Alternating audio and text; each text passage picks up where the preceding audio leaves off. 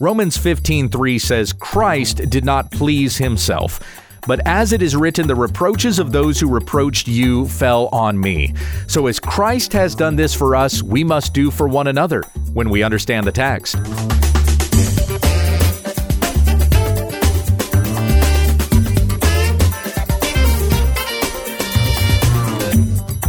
This is When We Understand the Text, a daily Bible commentary that we may be equipped for every good work in Jesus Christ our Lord.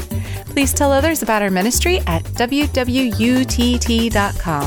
Here once again is Pastor Gabe. Thank you, Becky. We come back to our study of the book of Romans, picking up in chapter 15, and I'm going to start out here by reading verses 1 through 7. The Apostle Paul wrote to the church in Rome, "We who are strong have an obligation to bear with the failings of the weak, and not to please ourselves. Let each of us please his neighbor for his good, to build him up. For Christ did not please himself, but as it is written, the reproaches of those who reproached you fell on me. For whatever was written in former days was written for our instruction, that through endurance and through the encouragement of the Scriptures we might have hope. May the God of endurance and encouragement grant you to live in such harmony with one another in accord with Christ Jesus, that together you may with one voice glorify the God and Father of our Lord Jesus Christ. Therefore, welcome one another, as Christ has welcomed you, for the glory of God." I once did a sermon on this particular section, and each verse was its own point. So that's a 7-point sermon. I know I left my Baptist roots there, my Baptist disciplines a little bit, and instead of doing that 3-point sermon where every point begins with the same letter, that's how you're supposed to do Baptist sermons. We continue with the theme of the instructions that Paul had been giving in chapter 14, and this has to do with matters of conscience. Back in 14, verse 1, "As for the one who is weak in faith, welcome him, but not to quarrel over opinions." One person is going to be convinced of one thing as a matter of conscience. Another person is going to be convinced of another thing. And we're not talking here about those things that Scripture strictly forbids, for we came right out of chapter 13, where certain laws were even mentioned. You shall not commit adultery, you shall not murder, you shall not steal, you shall not covet. And then in chapter 13, verse 13, "Let us walk properly as in the daytime, not in orgies and drunkenness, not in sexual immorality and sensuality, not in quarreling and jealousy, but put on the Lord Jesus Christ and make no provision for the flesh to gratify its desires." So when we're talking about matters of conscience here, particularly over chapter 14, we're talking about those things that Scripture does not strictly forbid. A person is not compromising their citizenship in the kingdom of God by doing or not doing this thing. They're just convinced in their conscience, this is what I must do, and they do it in honor of the Lord. And so Paul says that's fine. They do what they do in honor of the Lord. You do what you do in honor of the Lord, and do not quarrel over opinions. Do not divide, and most especially don't put a stumbling block in front of somebody else that would cause them to sin. You are convinced that something is good, keep that between you and the Lord. If you put that in front of somebody who is convinced that it's wrong, then you could cause them to fall into sin and to stumble. And now you're both wrong. You're sinning because you've caused your brother to stumble, and your brother stumbles because he's done something that in his mind he's convinced of sin. As it says at the end of chapter 14, whatever does not proceed from faith is sin. If you do something that you are convinced is wrong, even if the Bible does not say that it's wrong, you've still sinned before God, because you in your heart believed it was rebellion and then you rebelled. I've had these kinds of conversations with people before where they've come to me and they have said, I did such and such, is that wrong? And I'll say to them, well, I'm going to take you through the Scriptures and help you to understand what the Bible says about this. But if you have to ask that question, your conscience is guilty. So you need to take that before the Lord. The example that Paul is given in Romans chapter 14 is with regards to food and drink. But as we went through that chapter over the last couple of weeks, we applied this to some other things as well. One of the big things going on in the culture right now, of course, is mask wearing. So you have some people saying you have to wear a mask. If you don't wear a mask, then you're sinning. And there are others that say you should not wear a mask. And if you do wear a mask, you are sinning. So this is a difference of opinion. And a person needs to be convinced in their own mind, do what they do in honor of the Lord, and don't shame a person because they're convinced that this is what it is that they have to do. Don't quarrel over opinions over these particular things. With regards to food and drink, alcohol consumption is often an example that gets brought into the principles laid down in Romans chapter 14. One person believes a Christian shouldn't be drinking alcohol at all. No wine, beer, hard liquor, anything. Another person says, well, Scripture indicates that an abundance of wine is an indication of God's abundant blessing. And so I can drink these things as long as I don't drink it to intoxication. That's when it becomes sin, but drinking alcohol otherwise is fine. Whatever you do that in honor of God. But don't put a stumbling block before somebody else. One person's flesh may be completely weak to alcohol consumption, their conscience weak regarding this. So if they're drinking any kind of alcohol, then they've sinned. Let's say you're having a dinner party and you've got somebody at your dinner who they're convinced in their mind that they should not be drinking any kind of alcohol, and you serve wine at your dinner party. Because everybody else is drinking wine, they're thinking to themselves, well, okay, I'll have a little bit too. And then they get home that night and they're completely guilty because I did something that I believe the Bible says is wrong. I should not be drinking alcohol. And you've caused your brother or your sister to stumble. We need to be mindful of one another's conscience. As Paul has been talking about loving each other, loving the brotherhood. We're all different parts of the body, but we're part of the same body. As he said back in Romans chapter 12, this is another aspect of that we are considerate. We're mindful of each other.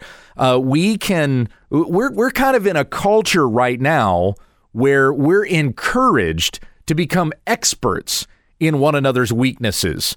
This is cancel culture. This is intersectionality. This is that whole microaggression thing. You know what I mean by microaggression? It's those small little slights.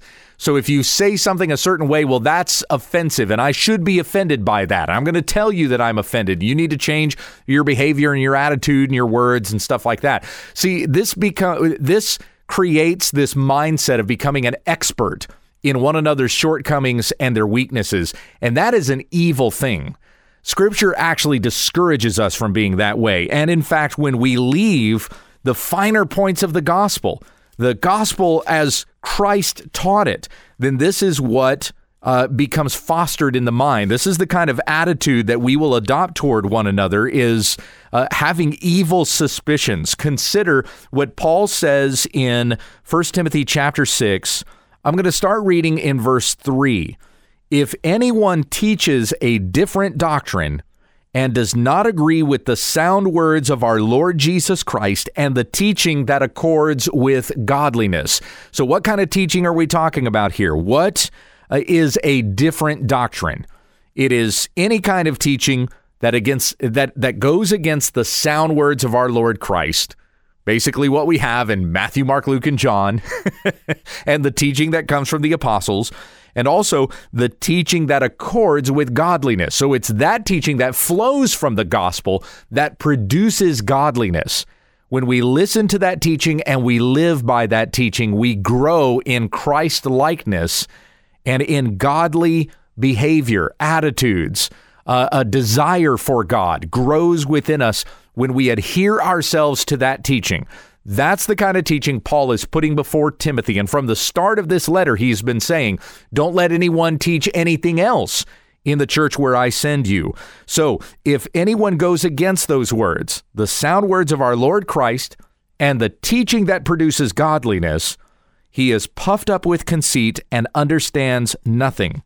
He has an unhealthy craving for controversy and for quarrels about words, which produce envy, dissension, slander, evil suspicions, and constant friction among people who are depraved in mind and deprived of the truth, imagining that godliness is a means of gain, means of financial gain, of worldly gain, of prestige, of recognition.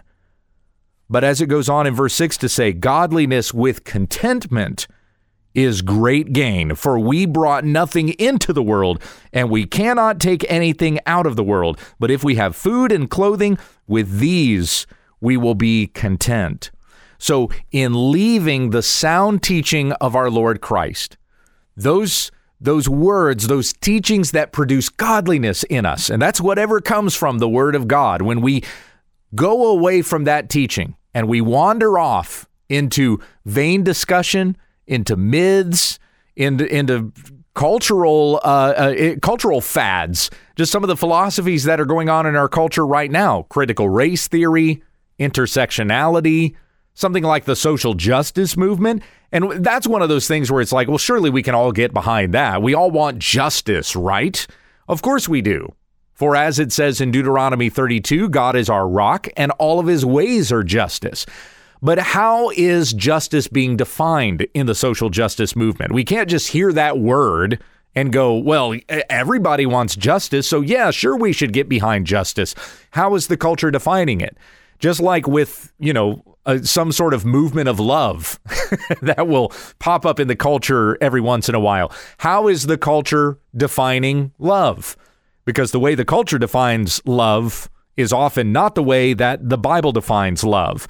So we need to be careful about some of these fads and trends and philosophical thinking that attempts to shape cultural mindsets and not go along with according to what the culture wants us to do. Because right now we have these attitudes being fostered in which we're just supposed to be constantly suspicious of one another. It's that whole cancel culture sort of a thing.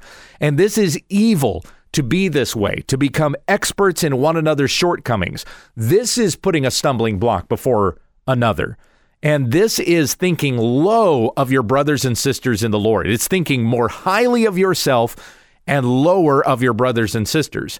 And what did Paul say to us back in Romans chapter 12? He says, not to think of yourself more highly than you ought to think, but with sober judgment, each according to the measure of faith that God has assigned. Consider verse 4. For as in one body we have many members, and the members do not all have the same function, so we, though many, are one body in Christ, and individually members of one another. And so, as members of one another, we need to consider each other and strengthen one another, not weaken each other. And when we become experts in one another's weaknesses, that's exactly what we do. We weaken one another, and the entire body weakens as a result. It is an evil thing to become an expert in one another's weaknesses, to be meditating on those weaknesses instead of thinking about how can you strengthen each other? How can we build up the body of Christ? How can I make my brother or sister in the Lord stronger? That's the way that we need to be approaching one another in the body. And I believe I mentioned this last week as we finished up the lesson on Wednesday. But as everybody in the body of Christ matures, the whole body improves, and that includes you, does it not? If you help to strengthen your brother or sister in the Lord, does that not also build you up? The focus is not on you.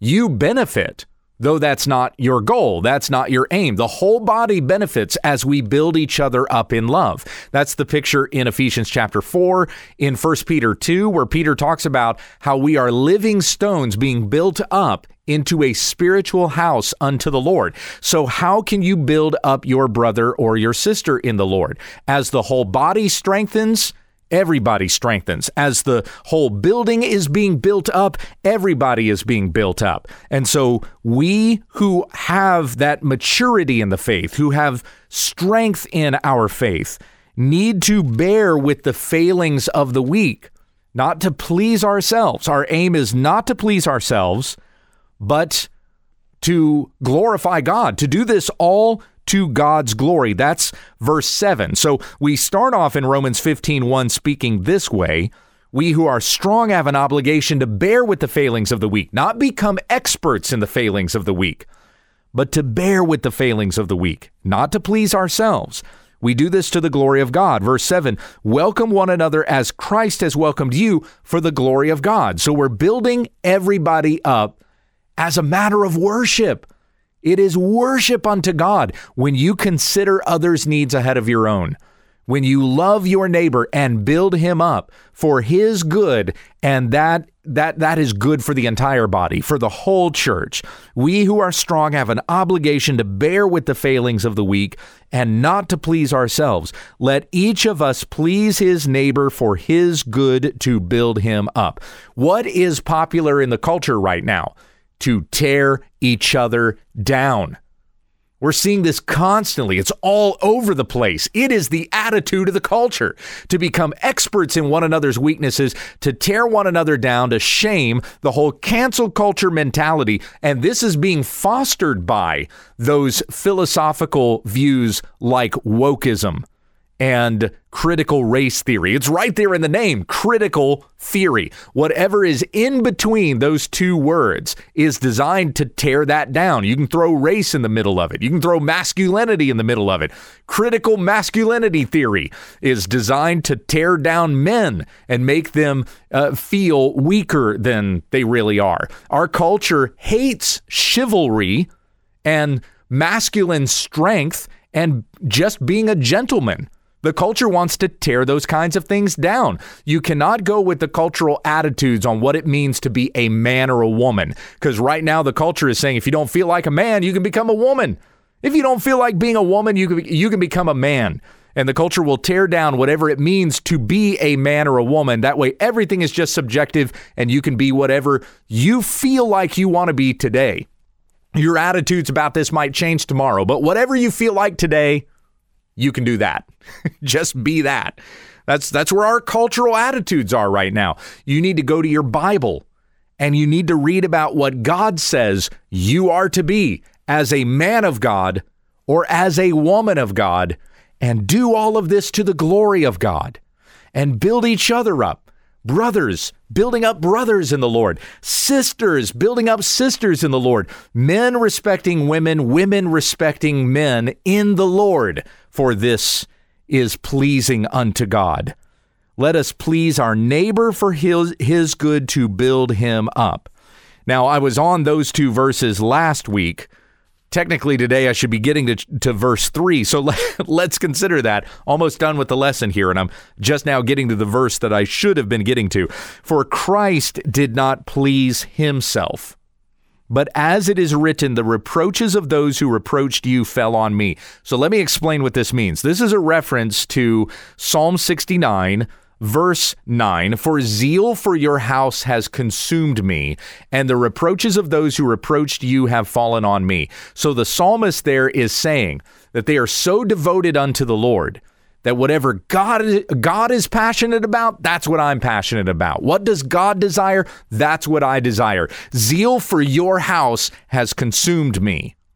But because of this, because I am a follower of God, and I desire those things of God, the people who hate God, therefore, hate me.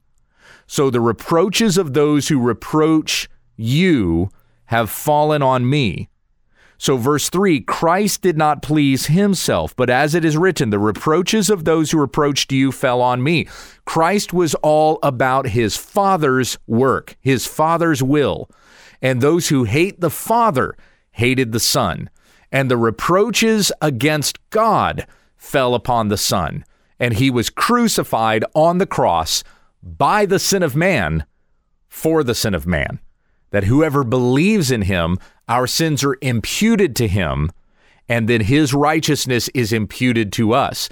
The enmity that we had against God is on Christ on the cross. He takes that upon himself and gives us his righteousness, all those who believe in him. This is the great exchange that takes place.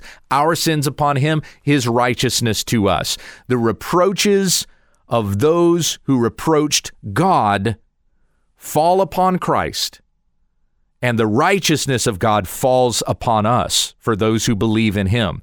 So because this is the great favor and grace that God shows to us, therefore, that needs to be our attitude with one another as well. And we need to have the attitude also that whenever someone in the body of Christ is reproached, whenever someone in the world hates a member of our own church, of our own body and congregation, then we need to feel that with each other. If somebody in my church is hated by the world's hating me too. The reproaches that fall on them also falling upon me. They hate God, therefore they hate the church. What they have hated about God falls also upon the church. This is why Jesus says, when the world hates you, know that it hated me first. If the world received you as its own, it would not hate you. But because you are not of the world, but rather I have chosen you, therefore, when the world hates you, it's because they hated me. This is what Jesus has said to his disciples and says, therefore, also to us. So the reproaches that fall on anybody else in the church also falls upon the rest of the church because it comes from those who hate God. Christ did not please himself. So therefore, we should not be out to please ourselves. As Christ gave himself for his church, we need to give ourselves for the church to better one another, to build each other up in the Lord to the glory of God, not becoming an expert in one another's weaknesses, but bearing with one another's weaknesses, that we strengthen each other in Christ.